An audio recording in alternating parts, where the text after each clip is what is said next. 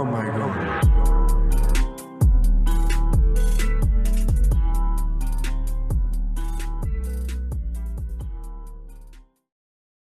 Hi, everyone. Welcome to ArtiFact number 53. I am joined today by Keith Jackewicz. I've been trying to practice pronouncing his name because for 15 years I've been mispronouncing it. So it's a very new situation for me. And as you can tell, with the angles that he got going on and the new kind of little setup here, we look about the same height. And today we're going to be talking about, speaking of illusions, we're going to be talking about William Shakespeare's play, The Tempest. And I mean, there's a lot of stuff in the ether, right? There's decolonization, part of the public discussion now, colonialism. And this play fits very nicely in some of those categories of, I guess, literary criticism or just political thought. And The Tempest is a play. I mean, I first read it, I guess, when I was maybe in middle school or high school, one of those things that you read for high school. I've read it again in college. And I'm not sure what you think, Keith, in terms of like rereading it now, but I was a little bit less impressed by it now than I was in former times. I guess kind of like my mind really kind of built it up a little bit with, I had forgotten, for instance, that Caliban only has just a couple of like extended, monologues, or I mean, in the play, they're more dialogues or whatever. He's responding to people, but there's not really that much, right? If you go by a purely line by line basis compared to some of Shakespeare's best plays, but it is a play that is very mysterious, I think, in many ways. There's definitely enough there that if you just kind of contextualize it, right, and you think about, well, 4 or 5 centuries ago, what kind of thought existed in terms of, colonial theory or whatnot? How did people think about, categories of people or race or whatnot? And there's a lot there to discuss. And, no character in many respects, except perhaps maybe Miranda and Ferdinand, come out unscathed, right? Everybody is just kind of pilloried in many respects, which is another kind of interesting way of doing things. I think it's very easy, right, to create characters that are just either too perfect or too villainous, but there's a lot of in-between states. So maybe we could start off with kind of your impressions of the text. Maybe we could just start specifically with, like, as artists, right, from a writerly perspective, how do you deal with this? How good is it compared to either modern plays or things within William Shakespeare's canon? It's interesting. I always had this in the upper tier of Shakespeare plays in my memory. I went through. It's funny. I'm a very lazy person in a lot of ways, and I'm horrible about procrastinating. But I get into these periods where I'm just constantly on something. So I went through the entire corpus of Shakespeare's plays in about a month in college, just like constantly reading them. Going back again over certain passages. And I remember at that time, my gut feeling was that The Tempest was definitely one of his better play. Like, sort of like he has the obviously great stuff like Hamlet, Othello, Macbeth. He's got the kind of the most of the history plays. My gut feeling is not, or my sense was not that they were bad, but mostly just that they were kind of boring. Mm-hmm. And then most of his comedies and a few of his like really bad tragedies like Romeo and Juliet and Titus Andronicus, I was just like, why are we still reading this? Why are we still performing this? I mean, Romeo and Juliet, I guess, has cultural cash that makes it, important. There's been so many takes on that sort of idea of star-crossed lovers. Okay, it has cultural importance, but like, why is anybody reading Titus Andronicus or performing Titus Andronicus anymore? This one really sucks. And I had this one in the upper tier of Shakespeare's plays, and I might still put it there, but definitely I would put it, closer to the bottom part of that tier.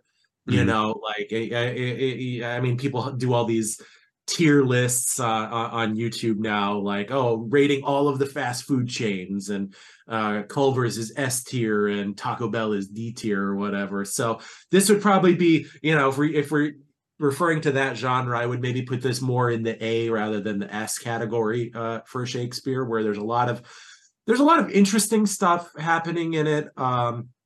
It's got obviously one of the more famous passages from Shakespeare, which is the "We are such stuff as dreams are made of" monologue that happens somewhat near to the end of the play.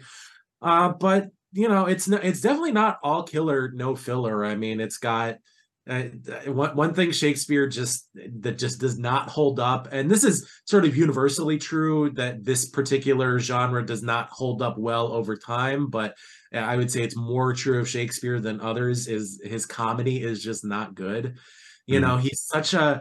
He's so infatuated with his own command of the language that he really thinks that doing clever little wordplay and then just having people drinking on stage and acting like jackasses is going to just really carry his comedy into the stratosphere. And I mean, I've seen funny I've seen Shakespearean comedy done humorously and in a way that makes you laugh, but it is almost always diverging from like the core essence of what, it's almost always like much more physical kind of comedy, or like people putting on funny hats and like funny accents and things like that that gets a laugh, rather than the pure linguistic mastery of the bard or anything like that. So I mean, there's a little bit of social commentary in it in this one, but like most of Shakespeare's social commentary, it sort of boils down to the stupidity and unfitness of the masses versus the aristocracy.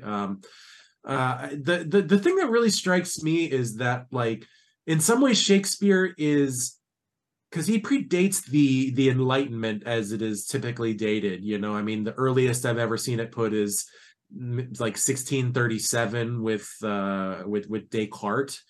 But Shakespeare is kind of, he has the kind of mind that would have functioned well in the Enlightenment in terms of really being interested in a lot of different things, but he also really in a lot of ways takes for granted the wisdom and rightness of the order in which he existed. It's always I mean, if there's any problems with the nobility, it's not that they're stupid, it's that they're evil or self-interested. But they are always, or often, counterbalanced by a smart and ethical noble somewhere else in the chain. There is some sort of counterforce against the perfidy of the few bad nobles that ruin the good name of the rest of the nobles. And I think Shakespeare is a pretty astute observer of that sort of late feudal, early modern European political order, and I think you could probably learn a lot about it. But he really takes for granted a lot of the system in which he was embedded, and really does a lot to to flatter the preconceptions of the more educated and elite parts of his potential audience, rather than challenging it. I mean, maybe there's some sort of Straussian reading of this by which you could glean some sort of critique of the established order, but it's certainly not the face reading. And Shakespeare was really writing in a time before subtext literarily was much of a thing.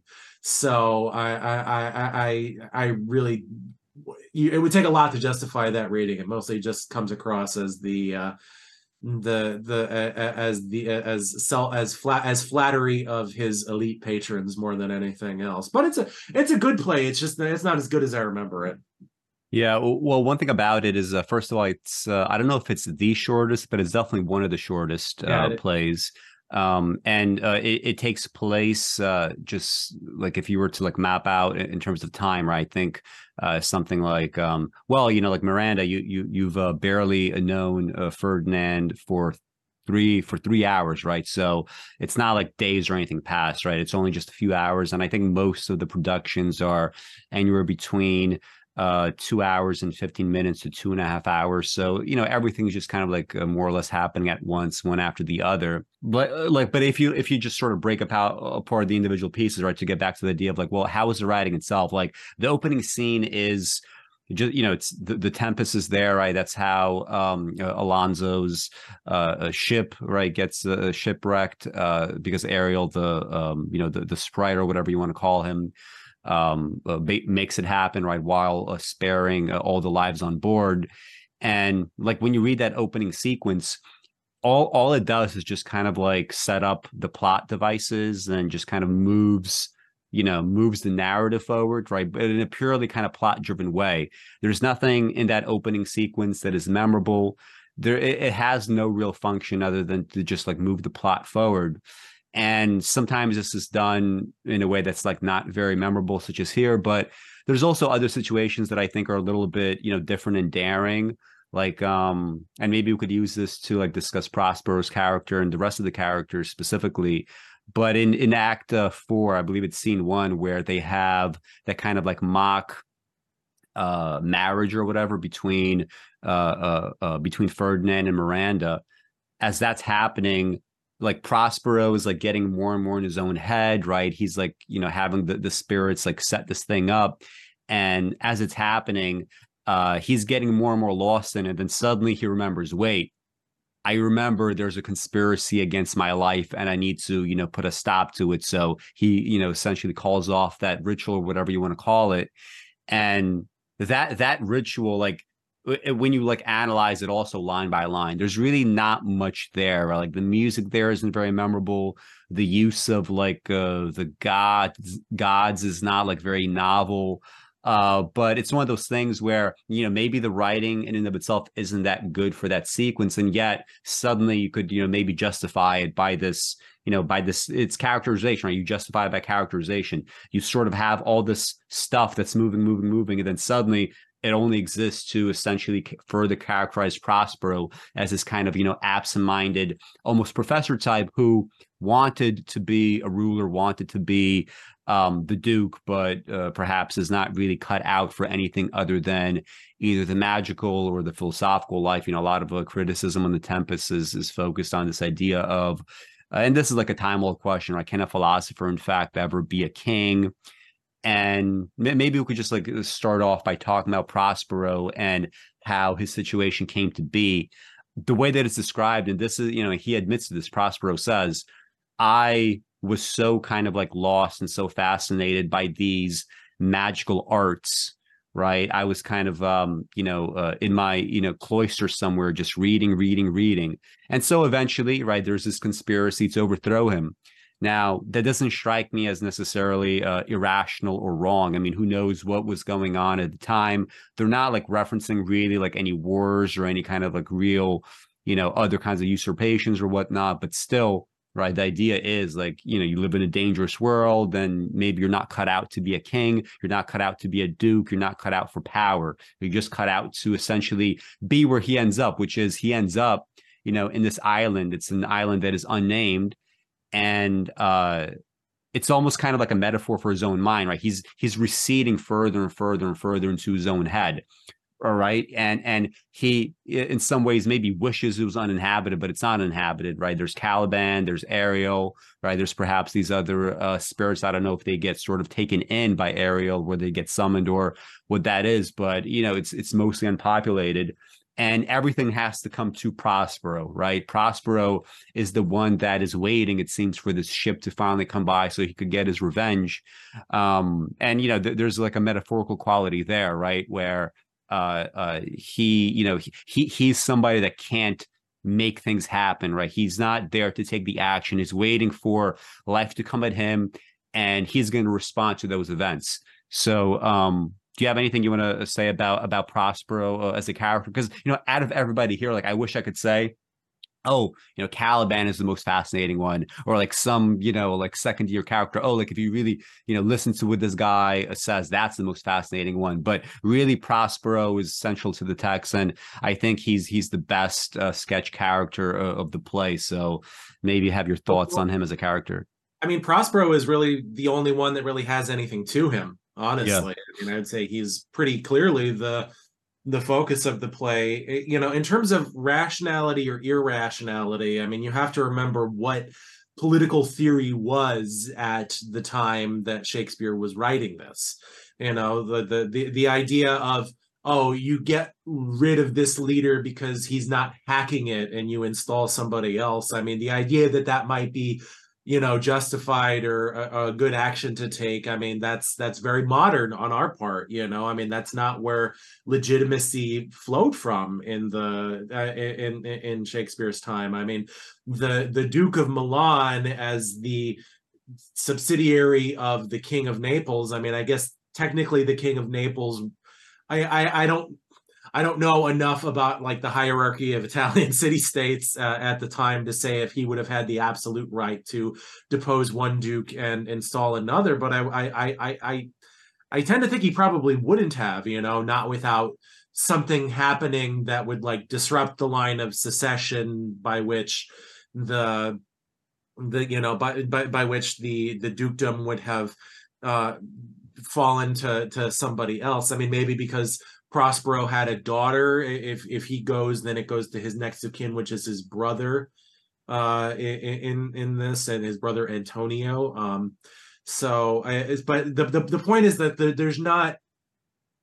there's not a politically legitimate way by which Antonio could usurp Prospero without something like Prospero's legitimate death that Antonio had nothing to do with.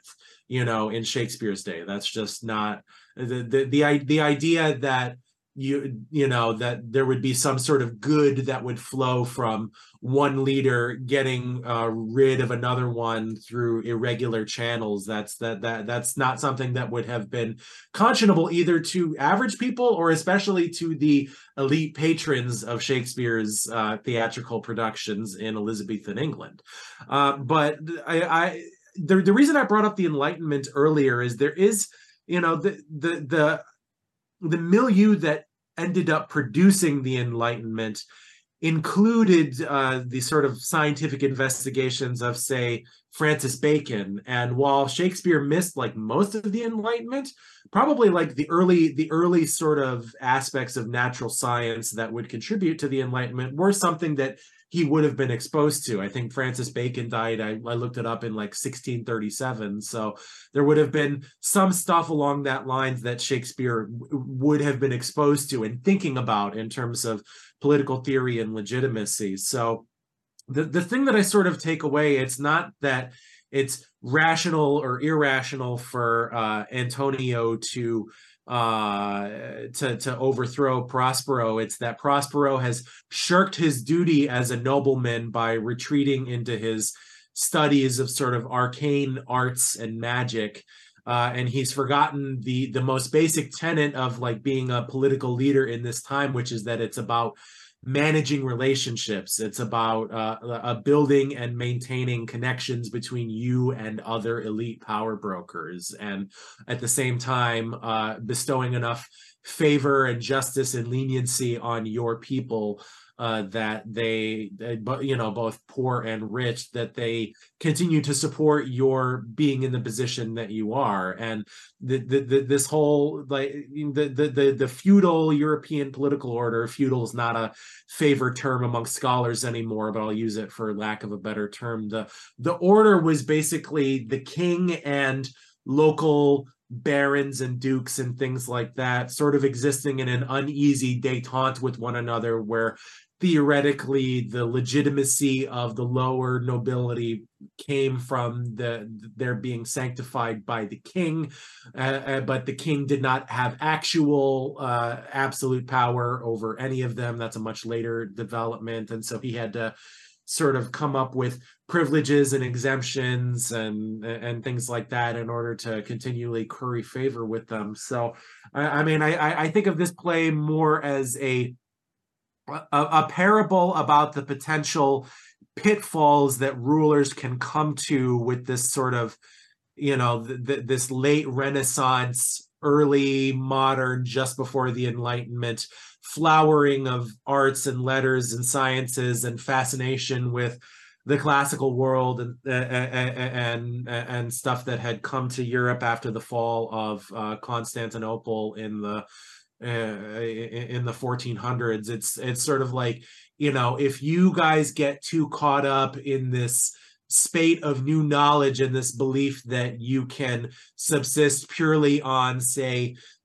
gaining greater control of nature, then you're going to forget the very skills that you should be cultivating in order to continually hone and reify your leadership, which is your treatment of and maintenance of relationships with other people, especially other elites. So, I mean, just reading it, that was kind of my main takeaway. And so, Prospero, I think, is at the same time, Prospero is the only, in some ways, like sympathetic and interesting character. So he's not purely poo-pooing the idea of leaders taking an interest in like the philosophical and liberal arts. He's more just saying like these things should be subservient to your leadership and not like the crux of, or the legitimating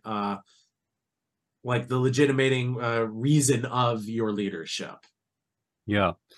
Do you notice so like after the shipwreck occurs, because Prospero summons it up, Ariel then goes out and does his bidding. Miranda is then just like, she's complaining, right? She's supposed to be this, I don't know, the archetype of the kind of maiden, right? Who is perfect in many regards, who is very sweet, who is very docile on the one hand, but also very, like stands up for what's righteous on the other hand. And she's scared about the idea that, well, somebody might have been hurt during the shipwreck. So you have to allay my fears here. And he says, don't worry about it. Nobody got hurt. And then he starts getting into the story of their origins, because Miranda has been on this island with him for 12 years. So she seems to probably be something like maybe 15, 16 years old now as the play is going on. And so she's spent most of her life here. And she never seems to be inquisitive about the past, right? Like she at some point says something like, you've started to tell these stories before, but my mind never, wanted to like inquire further.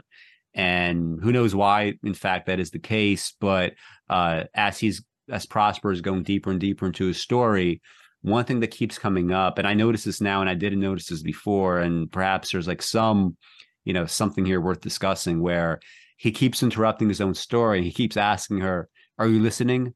Dost thou attend me? Are you listening? Are you listening?" That's like, it seems to be a little bit like meant to be as comic relief, but I think it's more than that. It's almost as if Prospero, to kind of like get back to the idea of this like absent-minded professor type who wishes to be a ruler as well. He sort of like understands that, maybe he could be boring to other people, and perhaps he's even boring to himself. But on the other hand, Miranda does not seem to be at all inattentive either to him or to the story specifically. And yet he's still like, there's something about that where, maybe if he has this kind of like tyrannical aspect to him, by its nature, something like tyranny is always going to be somewhat insecure, because instead of like offloading, your powers and, stability or whatever to institutions or to, the market, or like some mechanism by which like people could get some kind of appeasement from, instead you have to sort of like, lay down the law. And this might not really work that easily. The same thing also seems to be happening with Ariel. So like, Ariel like is demanding his freedom. He's like, okay, so I did this thing with the shipwreck, but you promised me my freedom a long time ago. Where is it? What's happening? And he asks him, does that forget what condition I found you in? And Ariel says, no, I remember where I came from. And then Prosper says, you don't remember. And once a month, I have to have this conversation with you. So literally, he's haranguing Ariel about, this. He seems to be in conflict with Ariel like literally every single month, right? They can go through this like fight that eventually settles with like Ariel, continuing to do whatever is asked of him, which is, kind of funny, but also very revealing. Again, like I have the Norton critical edition of the Tempest, which like half of it is literally just like, criticism of, from different people, starting from around the time of Shakespeare to the present day. There's everything from like, that old school type of literary theory to, post-colonial studies or whatnot. And one thing that's true of like the beginning part of these excerpts is how everybody does like the Harold Bloom thing of like, Shakespeare created the first human. These are such like very rich characters, and yet the only truly rich character is Prospero, who seems to be very human-like in all these kinds of ways where, like he seems to be kind of aware of his own foibles. He seems to be kind of aware how others might respond to him. He knows that tyranny is a kind of dead-end system. And there's like so many other things that we could discuss, but Miranda, for her part, maybe you might agree with this. Like, she's probably one of the least interesting characters because, like, there is nothing but that archetype. She's there to fulfill that kind of function of, well, if this is going to be a comedy, right, which tends to end with a marriage, right, we need to have something like that here. We have like the pure woman. So maybe respond to anything that I said, or maybe we could talk about Miranda as a character as well. I agree with how you were talking about Prospero. The one thing I'll say is, as someone who has had to learn about acting Shakespeare, because once upon a time I wanted to be an actor before I realized I wasn't any good. But one thing I did learn is that a lot of times when you come across like Art Thou Listening, when you come across stuff like that, the point of that is, I do get where you're coming from, where like it doesn't necessarily show in the text that she is being inattentive, but in early modern theatrical writing, they didn't really have the same tools of stage directions that we have nowadays in playwriting, because actors did not get a full script. They got their parts, and then they got a leading line from the other person, so they would know when they heard that from that person, then that would be their cue to start saying their line. So a lot of times when you have stuff like that in Shakespeare, it is there to help cue the other actors so they know that it's time for them to start talking, and also to give them a sense of stage direction that other than the big stuff like the whole group of people falls asleep, or exit pursued by a bear in Twelfth Night, one of the great pieces of stage direction in theatrical history. You could either have her paying attention and you could play it as like Prospero being sort of like neurotic, like, are you listening? This is really important. Or you could allow Miranda to play it as sort of absent-minded, and maybe she's sort of wandering off looking at or she's trying to maybe see the wreck from where she is, like what's going on with that, like she's not paying as close of attention as she should be, but the thing with Miranda is, she clearly has more of like a symbolic function in the story as it relates to like sovereignty or whatever than she does a specifically character-like function, because she really doesn't have a character other than just sort of being naive and being there to ask like ignorant questions about the situation, like, how did that happen? What's going on? How did we get kicked out? And then also the fact of her virginity is very, very important later in the play. Specifically, her virginity is paralleled against the sort of virginal and yet possibly somewhat barren state of the island that they find themselves on. She is the perfect potential queen because she is totally unsullied, by any possible sexual partners other than Caliban, who's portrayed as, pretty. He's possibly a piece of shit, possibly just an oppressed person, possibly the son of an evil witch, and so needs to be kept on, under wraps so that he doesn't develop the same habits as his mother. He's kind of an ambiguous character in a lot of respects, but he's the only possible sexual partner other than her father that she could have had. And so she's more saying something about how like the perfect state of nobility and potential monarchy for women in this society was one of like almost perfect virginal naivety, for lack of a better term. I believe Elizabeth was the queen or the soon-to-be queen at the time this was written, and the colony of Virginia was partially named like in reference to her ongoing virginity and its importance in terms of England's future prosperity and alliance securement and things like that. So this was it was very important to them in a way it really can't be for us. And so Miranda comes across as a much flatter character, I think, to a modern reader than, she might have carried a certain symbolic resonance to the original watchers or hearers. People at this time, they said, let's go hear a play, let's not let's go watch a play. There was a resonance that she might have had to contemporaneous viewers / listeners that she really can't have to someone reading or watching this in the modern day, except for the fact that she has the other most famous line from this play, which is, "Oh, brave new world that has such people in it." Yeah.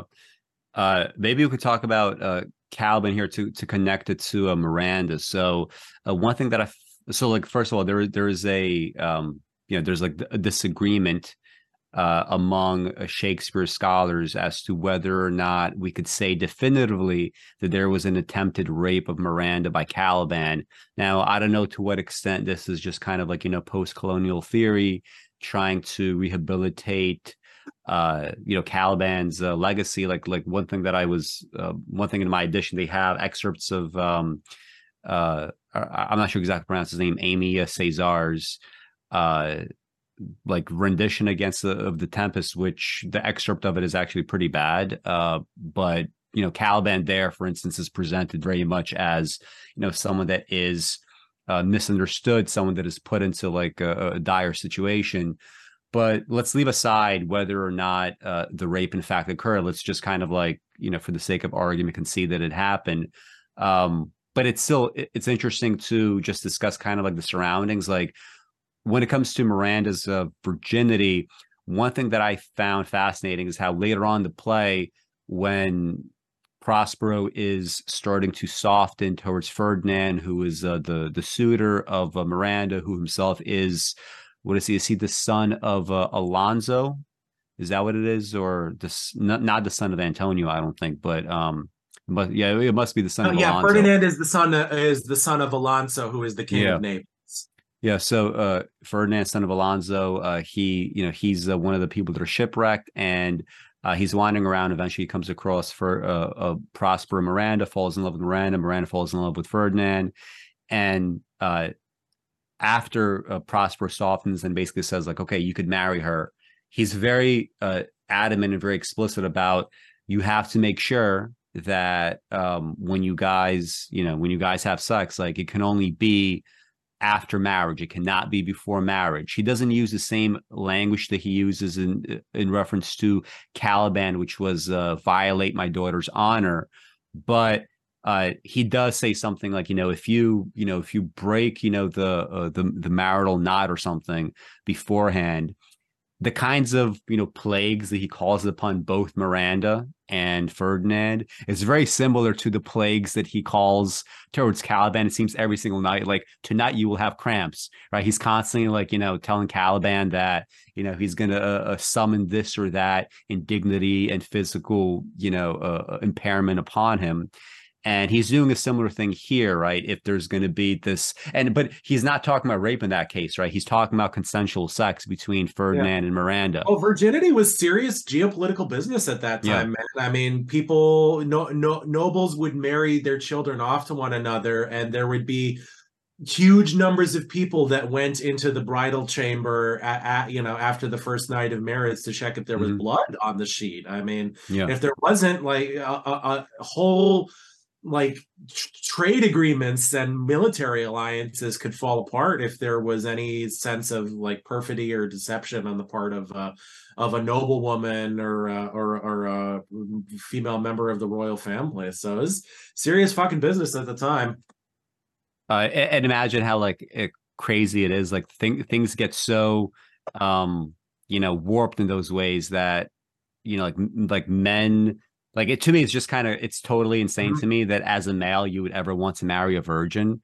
But, I guess given, certain kind of circumstances like that, it's kind of like, that's a lot easier to say in the age of antibiotics. Yeah, exactly. It's a lot easier to say in the age of antifungal creams. It is interesting how these things could shift so dramatic and seems like so dramatically against, biological imperatives. Like you could definitely, construct a just so story, and it's not just a just so story. Like there's a lot of credibility to it as to why you want to marry a virgin as opposed to, the alternatives. But like you change around some circumstances, whatever. Like now it's like, ooh, I never like the only men left that are like really kind of fetishizing, like, yeah, I want to marry a virgin. It's like the creepiest and the type of men that normally wouldn't have women in the first place. But anyway, Yeah.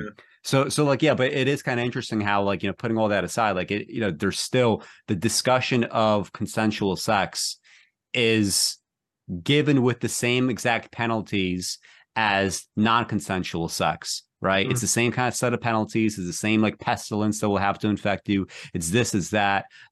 It's not just about, whether or not my daughter feels happy in a situation, right? It's not merely about whether or not her honor is being violated. A lot of it just goes down to, property rights, extension of property, women being, in a sense, property in that way. So, to just put like a little bit, not even to like deny whether or not rape, an attempted rape occurred, but just to complicate that sort of a reading, there's that little aspect to it.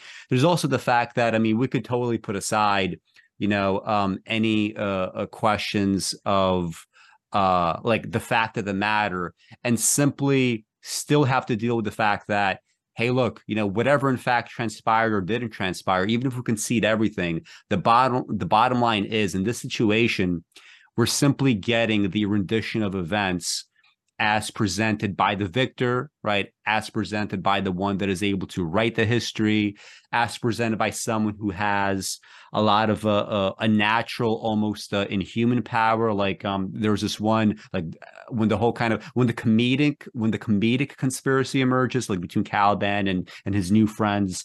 Hmm. This is how it was phrased. Remember first to possess his books, for without them he's but a sot as I am, right? This idea that if you, the second that you take away books or rationality or these, trappings of things that make a human being, but, animals, obviously they have nothing to do with books, right? They don't, it's something that's within their ken. But for human beings, once you have these trappings of all this additional stuff that people could do, that's the thing that really makes you human. And with these kinds of powers, right, he's going to be the one that writes all this. Even in the discussion between Prospero and Ariel, as far as like, okay, Sycorax, which is Caliban's mom, she was in this, she was in this island, and she trapped you in this cloven pine for it seemed like it was less than 12 years, because she died when he was in it, and he was just essentially left there until Prospero came back. That story is still told by Prospero, and he uses it as a cudgel against Ariel. He's like, you forgot what happened to you, didn't you? You forgot how I found you. You forgot. Ariel says, no, I didn't. And then he speaks for Ariel. This is what happened. This is how I found you, right? He's obsessed, as a kind of like literati or whatever you want to call it, magician, whatever, right? Intellectual, he's obsessed with constructing that story. Sycorax, we don't know anything about her other than what Prospero says, and what Ariel doesn't even say, what he like assents to with a nod or with like a word or two. And that's not to say that, Sycorax wasn't a total piece of shit. I mean, maybe she really was. But the point is, whatever the facts of the matter are, still they are being written by the victor in this island, right? And that's definitely something to keep in mind. Yeah, the other thing that I would say is the post-colonial reading of this play sort of gets me a little bit, because Mm-hmm. unless they somehow got so lost that they went through the Strait of fucking Gibraltar, they are clearly on an island in the Mediterranean Sea. They went from Naples to Tunis to marry Alonso's daughter to the king of Tunis, which is in Tunisia, which is in the northeast part of Africa, which And is in the Sycorax is from Mediterranean Sea. Algiers. And Sycorax is from Algeria. So clearly this is not in the New World. I guess this could be an island off the coast of Africa, in which case there's sort of a post-colonial reading. But Algeria was controlled. I mean, assuming that this takes place maybe somewhere in the 1500s, talking about the grand time of Italian city states and the King of Naples and the Duke of Milan being really, really important people, or the 1600s or the early 1600s when the play is thought to have been written, you know.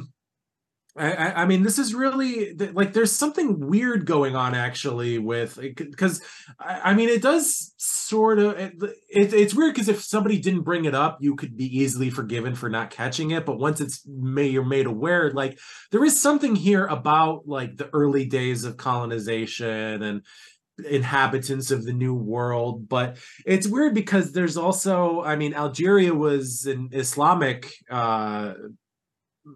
principality at the time. It was this was before the French colonization of Algeria. It was controlled by Muslims at the time that this was written. It was only a few centuries after the Muslims were expelled from Spain, and the ones that were expelled from Spain, they mostly went to North Africa, as far as I know. And Algeria would have been one of those places. And it said that Sycorax was causing a lot of problems in Algiers and was expelled from there, but she had rendered some kind of service or done something that they chose not to kill her. They chose just to banish her. So, I mean, this is the official position, I think, of Shakespearean scholarship is it's because that she was pregnant, so she was spared the death penalty and says she was banished. It was a common thing at the time that women to avoid, prison sentences, they would get pregnant. But at the same time, I heard that prior to even like reading the Tempest. But when you actually do read the Tempest, you're right that it's actually not, you can't make that deduction. Oh, 100%, this is what's being said. So it does actually sound like she might have done something for them, like depending on how you parse that language, right? So what, like all the official pronouncements about this, I don't think you could necessarily accept them as like this is it's all in reference to her pregnancy. Yeah, and it's weird because like magic at the time, like in this era, I mean, magic means a lot of things in a lot of different times and places, but it was sort of understood as a continued usage or sense of honor or fealty to like pagan rituals, like pre-Christian pagan rituals. And yet the dark magic here is coming from what was at the time like a Muslim principality. And it's banished to an island in the Mediterranean between North Africa and Italy. And but Prospero comes and he's also doing magic, but his magic is like good for some reason. He sees like the dark magic from the Muslim principality sees the control of nature that that Ariel represents and cannot harness it. But the good person from Europe comes to the island and is able to free Ariel and is able to harness the power of Ariel to his own ends. And again, this is kind of why I keep coming back to, because there's something here about like, because I would imagine like it wasn't totally unknown to Europeans that during the period that we call the Dark Ages, the Islamic world was experiencing like a great flowering of arts and literature and science, and that they were, sort of the grand tradition of Rome continued in the Islamicate world. It wasn't like there was just a period of almost 1,000 years where there was no accomplishment whatsoever. It just wasn't happening in Europe specifically, and even then that's not entirely true, but it's closer to the truth. And so there's something about here about like Shakespeare almost recognizing, maybe intuitively, maybe implicitly, like there was some kind of ball that was dropped, like some sort of possibility of wisdom and enrichment and power that was dropped in the Muslim world, that now we hear in this early modern verging on something great, European Christendom, we have the potential to pick up on, but we can't be seduced by it, and we can't let it be like the crux of our rule. I mean, there is and I think this is almost this is part of what makes the whole new world colonial post-colonial reading whatever viable, is that there is clearly something on the horizon that Shakespeare gets on like almost like a goosebump deep level or something like that. There's like something that he is recognizing the beginnings of, that is just like starting to percolate in his time period, that he can't quite articulate, or he can't quite, like, he can only sort of find these like bits and bobs, and sort of put them together into this sort of sort of allegorical or parable, or whatever you want to call it, fable almost, about this duke that's been exiled to this island and sort of left to fester in his own studiousness, and has to spend 12 years thinking about like what that actually means and what kind of a ruler he really wants to mean. But he can't quite articulate it. It's all sort of discombobulated and strewn throughout various parts of the text. And it's one of those things where if you want to invoke Leonard Shlain's art and physics, right, the idea that artists see ahead of even like, physical facts, scientific facts, other kinds of facts, historical facts, there is like something about, the whole kind of Algiers connection, right? Algeria being something that has become very much just like a total symbol, right, in many respects of, like post-colonial struggle, decolonization, right? In terrorism, we talk about things like the Algeria model, right, of decolonization, that sort of thing. And, here it is playing a prominent role. To your point about, these Muslims are practicing what seems to be black magic. Prospero is practicing white magic, which is permissible. One thing that I do appreciate about the play is how, even if that's in fact the case, that idea seems to be critiqued as well in the play, right? Mm-hmm. Like, Prospero does ultimately give up his magic. And part of this might be, in terms of psychoanalysis, right? If Prospero recognizes within himself that, what, I am very much like an absent-minded professor type. And this thing is kind of like, like here I am, I'm regressing further and further into childhood, right? Here I am like alone in this island, or mostly alone, and I just essentially do whatever I want. I could, be a tyrant to whomever I want. And, psychoanalytically, maybe he wants to like transcend that and kind of like, finally become an adult and whatnot, give away his daughter and not, claim ownership of her any longer. But on the other level, right, there's still, something to be said for the idea that, magic in general, if it's a stand-in for tyranny, if it's a stand-in for something else, something about that is inapplicable to the modern world. Like even Gonzalo, right, who's presented as he's originally the one who, so like this ship that they get outfitted on, as they get exiled, essentially from Naples or from Milan. It seems like the ship was built specifically for the purpose of getting them to be shipwrecked and dying along the way. It seemed to be like a death sentence for Miranda and Prospero to be sent away. And instead, Gonzalo comes out in the last minute. He gives them food. He gives them, some of his most valued books, which means his magic.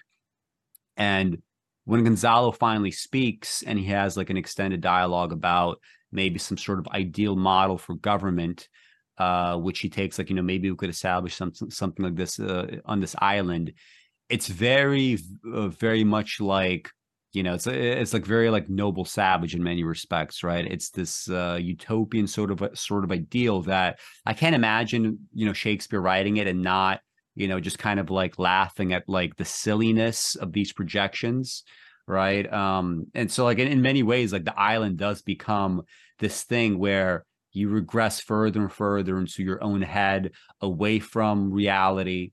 And here Gonzalo is sort of constructing exactly what this unattainable utopian vision would look like.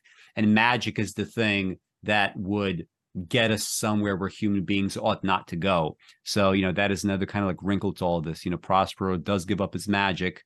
He, in a sense, like kind of like at the end, like, is he actually admitting in a sense, to some sort of moral equality to the practices of Sycorax versus what he might do. Maybe not, in specifically as he's doing these actions, but in the long term, if this is how people think it's acceptable to behave, whether it's with magic or tyranny, like you might as well be a Sycorax, you might as well be a Caliban. So, Well, it's telling that later, after Shakespeare's death, and this is, it's one of the great shames that you couldn't like cryogenically freeze Shakespeare and then like put him in the time where Thomas Hobbes lived, like through the English Civil War and all of the sort of treachery and fraught questions about sovereignty that were really provoked by that particular conflict, because I do think he would probably have a lot of interesting insights into something like that. But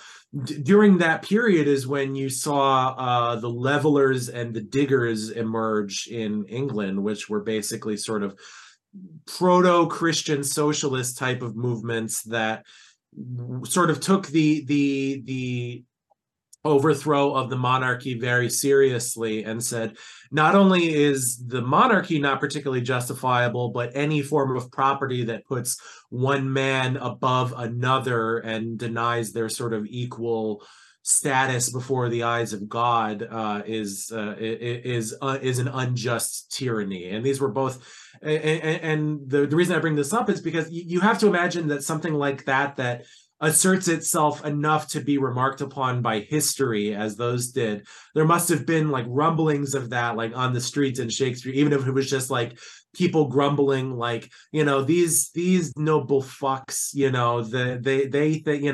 they think they can just make us work all the time, and they're like, none of us have to do any of this. There's enough to go around.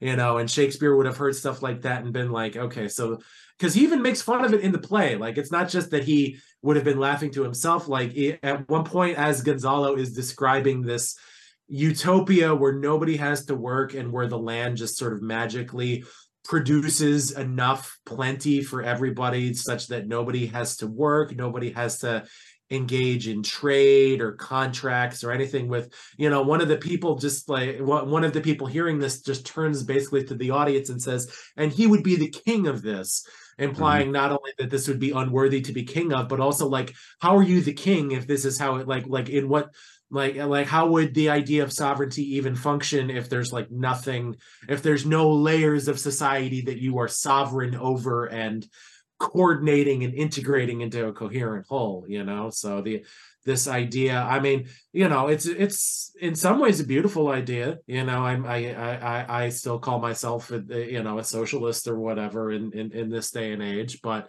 even I don't think that socialism means no work. I mean, I'm sort of on the no private property train, but I'm certainly not on the no work train. So so and even the idea of like the abolition of property or whatever would have seemed like hopelessly naive in Shakespeare's time, and possibly still even does today. I mean, certain things are just sort of a hope and a wish no matter what time period you hold on to them. So yeah, I can imagine. Yeah, go ahead. No, go ahead. Go ahead. Yeah, I can imagine a socialism with difficulties, right? One thing as I get older is it does become more and more apparent, right? Like you really do need, waves, right? To like rock your ship, right? In so many respects, like what Nietzsche says about difficulties in life actually being the thing that allows, anything of value to come about. I mean, there's a lot of truth to that, right? I think any kind of like utopian society, there still needs to be something in place where, difficulties just come at you quick and hard. It's just that the kinds of difficulties that we're talking about need to change, right? When I say difficult, that's neurologically true as well. Yeah. There's been like psychological and neuropsychiatric study that have shown that there is like a Goldilocks zone of stress where if you have too little exposure to stress and hardship, then you become totally emotionally dysregulated when you get older and you're unable to really handle any sort of disruption to whatever the equilibrium of your life is. But if you're exposed to too much, then you basically just sort of become flat and unresponsive and, too accepting and like fatalistically and not emotionally and behaviorally dynamic enough to really function in the world. So there is sort Mhm. of a there is an optimum of difficulty that any sort of utopian society would have to factor into its calculation in order for that utopia to be sustained in perpetuity. Maybe we could move to Caliban's first like famous speech after he confronts Prospero. So as Caliban is being summoned, right? He's always summoned by Prospero with all these like different kinds of insults, right? We have to wait for the devil to come up, right? And so on and so forth. So Caliban starts to speak to Prospero. Enter Caliban. As wicked dew as ever my mother brushed with raven's feather from unwholesome fen, drop on you both. A southwest blow on ye and blister you all over. And Prospero says, for this be sure tonight thou shalt have cramps, side stitches that shall pen thy breath up. Urchins shall forth at vast of the night that they may work all exercise on thee. Thou shalt be pinched as thick as honeycomb, each pinch more stinging than bees that made 'em. So first of all, like whatever that we might say about the justice of, just punishing Caliban for, let's just again, for the sake of argument, concede that there is some sort of, violation that he attempted upon Miranda.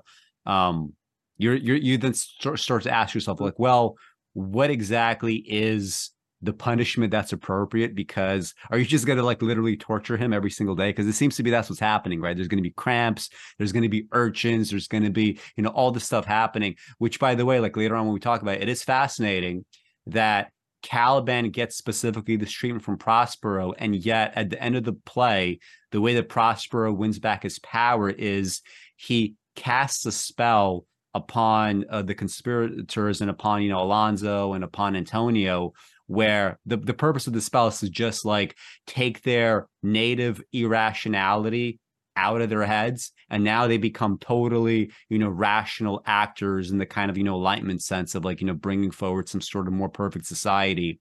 And when they finally understand, oh, we acted so irrationally against Prospero, silly us, now can move on with our lives.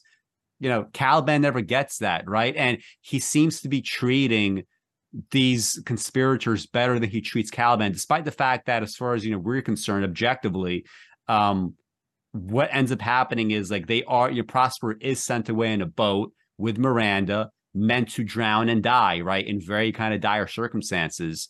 And at the very least, wouldn't that require the same sort of punishment that you inflict upon Caliban? Why are they getting such a different, set of standards? So anyway, Caliban's response to all this is, I must eat my dinner. This island's mine by Sycorax my mother, which thou takest from me. When thou camest first, thou strokest me and made much of me, wouldst give me water with berries in it, and teach me how to name the bigger light and how the less, that burn by day and night.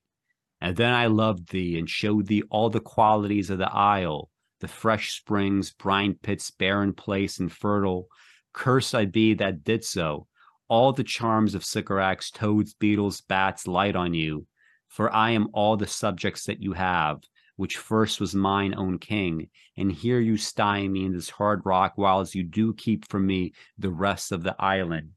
And maybe before we transition to the patron show, we could just, in the public show, just finish our discussion with this and what it reveals, if anything. Because to me, the first thing I think is, well, it seems as if at the beginning, by his own telling and also by the assent of Prospero, that they had a kind of like positive, healthy relationship, in some ways at least, right? I don't know exactly what the specifics might have been and something like that, right? You essentially come across what would be something like a wolf child or whatever you want to call it, right? Somebody without a language, somebody that has to be taught how to be a human being, and it's not even clear that this is totally a human being, right? The idea is he was he doesn't have a human shape, right? That's how he's discussed. But it seems like of everything that Prospero might have taught, right, including language and whatever, Maybe it's just simply true that Prospero never bothered to teach Caliban, uh, sexual ethics. What is appropriate and not appropriate? Because he's never seen any. He says, "I've never seen a woman other than my mother and Miranda," and he recognizes right away that Miranda is, physically a superior specimen, more desirable than his mother, that sort of thing. And that, I think it is kind of interesting that if he is able to act ethically, if he's not simply the evil spawn of an evil witch, it is kind of telling that of all the things that he could have been taught and is taught, he's not really taught sexual ethics. Like I don't believe that he could have been ethical in every single regard, but this is the one thing that he cannot be ethical with. There must be something that's missing, right? Maybe something that's not taught, right? Maybe something else is happening. Maybe Prospero thought, he has no need for these lessons, or maybe he can't imagine ever giving his daughter to somebody like a Caliban. So why even have this discussion? So like, what do you think about that and this speech that he has? Well, it's interesting because Caliban never really gets the Shylock moment in this play. Mhm. He never. I mean, Shylock is for most of the Merchant of Venice. He is pretty anti-Semitic caricature in most respects. This Jewish man who only cares about his money and thirsts for the blood of the good Christians or whatever. But he gets one speech where he basically lays it out and says, look, you guys treat us like absolute shit. So of course I don't have much regard for your well-being. Of course I value my money and my wealth more than you, because what have you ever done for me that would lead me to value anything else? So he gets a memorable moment of if not, an excuse for the evil behavior he engages in, at least kind of an explanation. And Caliban never really gets that. This is, I guess, the closest where he says, I was my own king. I trusted you. You taught me. I liked you. And now look at what you're doing to me. And Prospero says, well, you tried to he doesn't say, it is interesting. He doesn't say you tried to rape my daughter. He does say Mhm. you tried to violate the honor of my daughter. And he says, would that I had done it. So, I mean, I guess I could sort of see the crack there through which like Ami Césaire or whoever could be like, oh, maybe this wasn't, like an evil defilement of, of royal chastity. Maybe this was, I mean, these were the only two people that each the other knew on the island. Maybe there was something more consensual here that was not that Prospero wasn't even capable of acknowledging, or maybe but I mean, I think probably when Shakespeare wrote it, he would have understood that, like, even if Miranda had wanted it, the very fact of Caliban pursuing it, like in the same way that we say it still is statutory rape, even if the younger person wants it from the older person at the time that they have sex. I mean, this would still be seen as sort of a form of rape, even if it was purely consensual on Miranda's part, because part of sexual ethics at the time that this was written was,